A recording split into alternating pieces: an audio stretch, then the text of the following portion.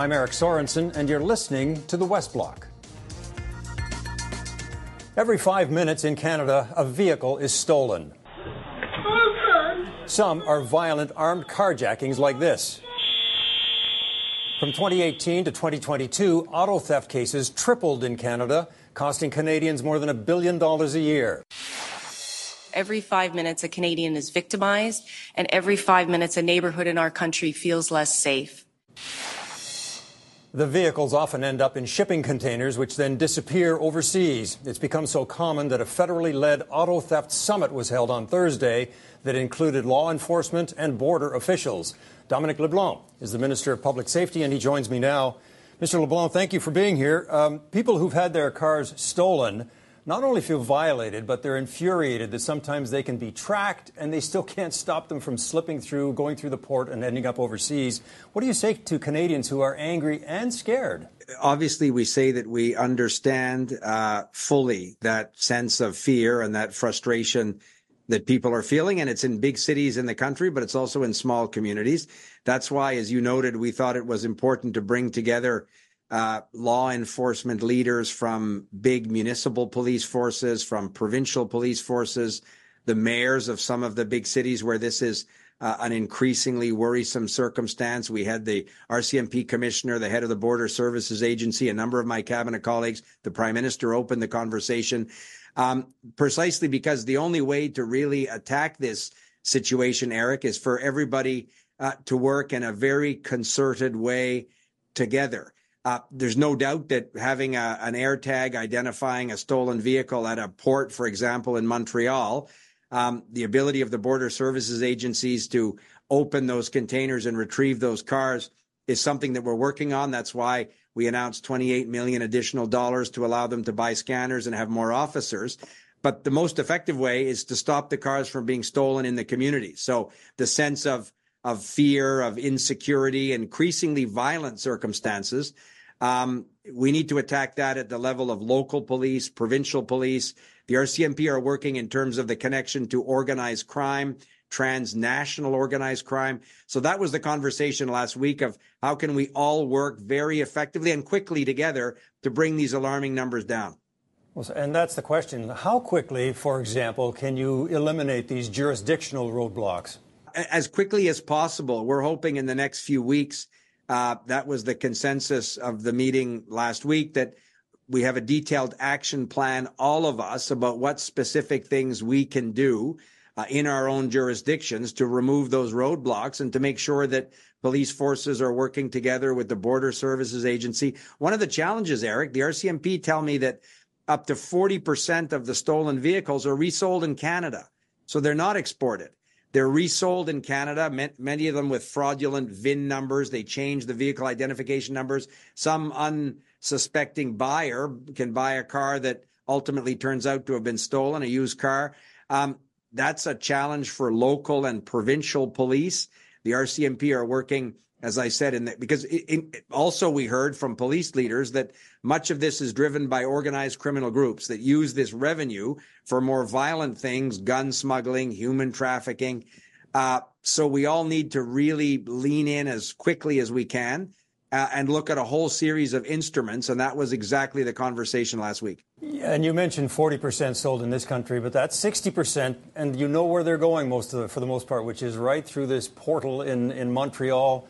In these containers. That's the frustration, again, for people, is that cars aren't small, and somehow they are fitting in these containers. Like, how soon are you going to have more agents and more scanners to stop these cars from getting away? Very quickly. The answer, my instruction, the $28 million additional dollars the Border Services Agency will allow them to reassign and recruit new officers. There are technologies that will help, but to be realistic about it, Eric, there are hundreds of thousands of containers that go through that port, and Canadian exporters selling perfectly legitimate export goods around the world also need to have a port that's efficient. Mr. Poilievre's simplistic solution that every single container is going to be examined is absolutely unrealistic. The Border Services and the ports say that that's not the way to do it. The most effective way is to have increased intelligence from local and provincial police and the RCMP, so the Border Services Agency can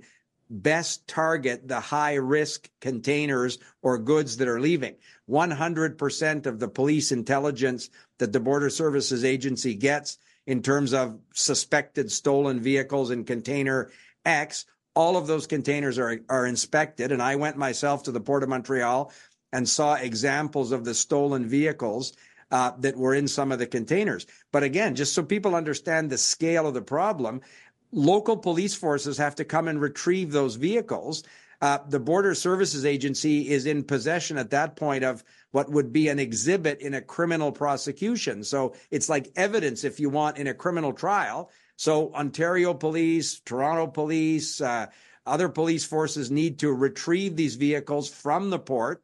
It's a time-consuming way to do it. So the most effective way to bring these numbers down and improve community security and safety, as you noted in the introduction, is to prevent these vehicles from being stolen in the first place, or catch the people very quickly before they end up in the containers and at the Port of Montreal. So we need to do all of this at the same time. And that was the conversation in Ottawa last week. It feels like a lot of this keeps coming back. Every question comes around to how long it's going to take, because governments aren't always that quick at this. We're talking about perhaps stiffer penalties. How soon before we might see something that is tougher? Because the police say that the penalties in this country are akin to bike theft. In the U.S., they're much tougher. Are you going to see some stiffer penalties, and how soon? Yeah, so the Prime Minister noted, and my colleague Arif Virani said that we're absolutely open to criminal code amendments that would see stiffer penalties in the case of repeat car thieves, or a connection to organized crime, or the use of a weapon or violence to steal the car. Many of those measures already exist in the criminal code. But if that's going to be a deterrent, we're prepared to move quite quickly. And we heard police leaders suggest that. We're prepared to move quite quickly in this regard. But as you noted, criminal code amendments that work their way through Parliament and then the Senate, we want to do as many things as we can, as quickly as we can. And it probably starts with giving local and regional police, with the RCMP and Border Services, increased resources and increased personnel to prevent these vehicles from being stolen, and apprehend in the cities where they're being stolen the people doing it. An interesting thing we heard is vehicle manufacturers also can play a role in terms of the technologies that may prevent the cars from being stolen. We announced that we're banning devices that can copy electronic keys, the fobs, the electronic keys for many of these cars. You could buy on the internet devices that are capable of copying these keys that criminals are using to steal the cars. So we've got to move in a whole series of areas as quickly as we can. When I heard the auto manufacturers talk over the last few days, they seem to be suggesting the problems were at the ports or in the laws not being tough enough. I didn't see them saying that they needed to do more. Are you needing to hear more from the manufacturers? Absolutely we are. And my colleague, the Transport Minister, said that vehicle standards, either import standards or standards in terms of vehicle sales, are something that we would look at with the manufacturers. I'm not an expert in these technologies. And the challenge there, Eric, of course, is this would be new vehicles manufactured prospectively in the future. That has to be part of the solution to make everybody safer. And these vehicle manufacturers should want their customers to have increased assurance that their vehicle is less likely to be stolen. That would certainly be, if I was a car manufacturer, something that you might want to market. But that doesn't deal with the person who's got a car in his or her driveway tonight and worries about it being stolen tonight or from some shopping center or a parking lot somewhere.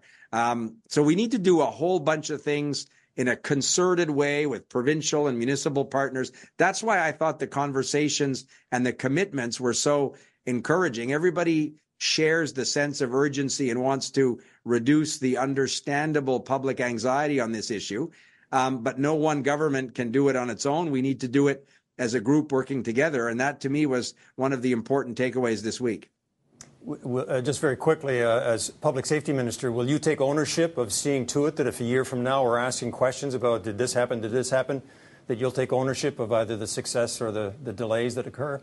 I'll take ownership of the federal elements of this plan, Border Services, RCMP on criminal intelligence and organized crime. The RCMP aren't patrolling the streets of Toronto or the Peel region or Montreal where these cars are being stolen. So we have to, that's exactly why it's important that municipal and provincial leaders made the commitments they did to work with us and us to work with them. That's the best way we're going to do it. Not one order of government, Eric, can fix this on its own. We're certainly prepared to do our part, but I'm encouraged that partners in big municipalities and provinces are also ready to work with us and with each other. Minister LeBlanc, thank you for your time today. Thank you, Eric. Have a great day. The United States is our closest ally, biggest trading partner, and requires constant diplomatic attention. But the prospect of a second Donald Trump presidency adds a jolt of urgency to our U.S. relations. The Prime Minister is resurrecting a Team Canada approach. At the same time, he's injecting provocative references to Donald Trump into the politics up here. The Conservative leader doesn't want to talk about his failed Republican-style plan. What he is proposing to do is to make Canada great again. That is not what Canadians want. It's one thing to score political points off Donald Trump at home, but how will it play out with our Team Canada diplomacy south of the border? Canada's ambassador to the United States, Kirsten Hillman, joins us now. Ambassador, let's start with Team Canada. You know, diplomacy with Washington, it seems to me, is always the most important, never-ending work in progress. So what is the Prime Minister's Team Canada approach? The Team Canada approach is an extension of the kind of work we're always trying to do down here, which is to build broad and deep relationships across the country, in all regions and on both sides of the aisle. The Team Canada approach that was announced at the cabinet retreat a couple of weeks ago in Montreal is like the Canadian overlay to that with Canadians. So what we're really trying to do over the next year and perhaps, onward in perpetuity is to make sure that Americans across the country and in regions outside of Washington, D.C. understand the degree to which their prosperity, their resilience, their security, their ability to protect their jobs, their environment, depends on strong and deep relationships with Canada. Because what we've seen over the past couple of years, certainly post-COVID, is that those relationships, if anything, are getting stronger and stronger. It's just they're not talked about enough. So that's the focus here. In an election year, do you have to prepare with sort of a broader array of possibilities because you could have somebody reelected or not reelected and somebody from another party suddenly there? You have almost a double track your message to both sides. Absolutely. And there's a lot of emphasis put on the election in the White House for good reason. But it's important for Canadians to recognize that all 435 members of the House in Congress behind me are up for re-election. A third of the Senate and 11 governors are also up for re-election this year. And a lot of those relationships are as important to us when we are trying to either promote issues of interest to Canada or resolve challenges that we have, because sometimes they are really much more localized. And so having all of those relationships in place is crucial to being able to do our job. I was more seized of what was happening with President Biden in these last few days heading into this interview with you, because there are now more questions about his mental sharpness and his age. And I start to think we have to take even more seriously the possibility that it could be a Trump administration. Have you reached out to Trump officials to begin laying the groundwork with them? We're absolutely talking to Republicans that are advising former President Trump, and to strategists that are advising him, and of course to his allies in Congress and at the state level. Absolutely. Trump and Trudeau already have a history, and it's not necessarily a positive one. The age-old advice to any prime minister is to not take sides. But as we heard at the beginning, the prime minister has invoked MAGA politics and not in a positive way with respect to his opposition leader and also with respect to the former president. Does that make diplomacy a little more challenging? Well, I guess what I would say to that is this.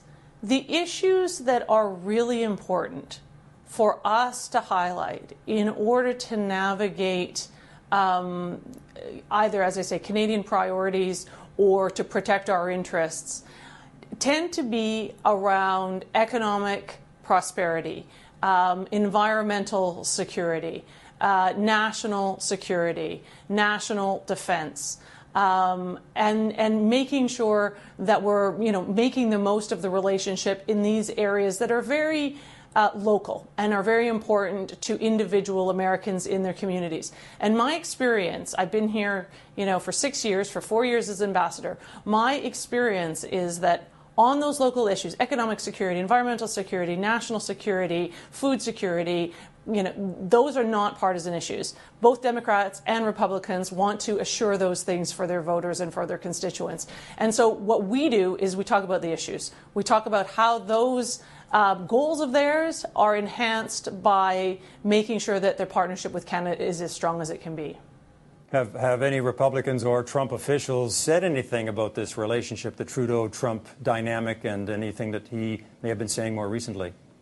No, I have not had anyone comment on that to me. And in fact, more recently, in discussions that I had just this week, we tend to focus more on the fact that under the last administration, Canada and the United States, under the Trump administration, Canada and the United States, and President Trump and Prime Minister Trudeau, together with Mexico, were able to renegotiate the NAFTA, and that was a really important success. There's a lot of people in this town that are very focused on that success and, the achievement that was made. So, we tend to focus on results. We tend to focus really on what is the policy issues that are core to Americans and Canadians.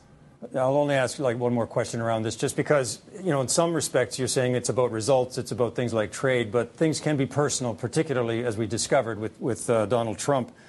And some former diplomats have weighed in on this. Louise Blais quoted Newt Gingrich from 2016 saying that, we hear what you're saying about our guy Trump up there, and it doesn't play well down here. She seems to be saying, keep the rhetoric in check. Is that generally good advice, you would say, in terms of you doing the diplomacy you have to do? Well, I guess I would say this. The people in the United States who support President Trump support his policies. And some of those policies work well in the Canada-U.S. relationship. Some of them don't. The same thing is true of President Biden. There are some policies that he has that have been difficult for us. And so we stay focused on that. But people who are supporters of President Trump are not distressed by being pointed out as being supporters of President Trump. They're proudly supporters of President Trump. It has been the case at times where it's Republicans who kind of take a wide-eyed approach and say they actually have very good feelings about Canada. Do you discover that as well, that you might think you're going to go into meetings in one way with Democrats versus Republicans, but you can find that you just never know where you might have some positive results? Oh, you know what? I couldn't agree more. So recently, Congress created a bipartisan and a bicameral committee. So it's House and Senate, Republican and Democrat. And it is a committee that is focusing on deepening and strengthening the relationship with Canada, both from an economic and a security perspective. And the interesting thing about that caucus is that it was spearheaded by Republicans, and it was the brainchild of Republicans. It now has, I think, 66, 67 members, and it's more or less even between Republicans and Democrats. But for the longest time, there were many more Republicans that were saying, yes, we want to focus on the Canadian relationship. We really are very deeply committed to it. We've got members of that committee from, Tennessee and Arkansas and many from Texas and, from very, very Republican states. And we had all of them over here to the embassy for a reception and a discussion, and they couldn't be more bullish on this relationship. And I don't think that should be a surprise to Canadians, because ultimately, Americans, regardless of the stripes, are deeply concerned about ensuring resilience in their country, right? As I say, whether it's economic resilience, energy resilience, making sure that their homeland is safe, and that's very much a Republican and a Democratic priority. So I think there's just a lot of common ground here for us. Every U.S. election year is an important one for our diplomacy in Washington. Are the stakes particularly high this year? The world is really complicated right now, right? All Canadians know that. The world is really complicated right now. And I think that the stakes are high with regard to making sure our most important alliances are strong, making sure our Canadian economy is strong, making sure our people are safe, that we have what we need to be prosperous and healthy. And in that regard, yes, I would say given that the United States is our closest ally, our most important trading partner, our most important security partner, making sure this relationship is as strong as it possibly can be is job one. Really appreciate your time with us today. Thank you. Thanks for having me. Now, for one last thing. 2 years ago, Ukraine was attacked by Russia and could have fallen within days. By the first anniversary, Ukraine remarkably had turned its fortunes around. Russia was backed into 4 eastern provinces, and NATO was united, delivering weapons and hope to Ukraine. Now, on the eve of the war's second anniversary, the outlook is much more bleak. Ukraine is running low on troops and arms. Russia is dug in, almost immovable in those 4 provinces. A beleaguered President Zelensky has replaced top military figures, while Vladimir Putin looks more confident, finding a sympathetic American audience with Tucker Carlson on Elon Musk's X platform. While in Washington, Republicans are blocking military aid in this election year. It is vital that the United States Congress agrees on continued support for Ukraine in the near future, and I count on all allies to sustain their commitment. But even in Canada, interest in the war appears to be softening. A year ago, 65% of Canadians were just as concerned about the war as when it started. That concern has slipped to 58%. And while 39% of Canadians believe Ukraine should fight to drive Russia from all its lands, almost 1/3 support negotiation even at the price of giving up some land. The stakes are enormous. A weakened or defeated Ukraine means a stronger Russia posing a greater threat to Europe and to NATO. And that's even before Donald Trump potentially returns to the White House. The 3rd year of the war is about to begin, and for Ukraine, it may be the hardest. To succeed, allies like Canada must stay engaged, if necessary, to spend more, even when the public cares less. I'm Eric Sorensen. Thanks for listening. The West Block will be back next Sunday.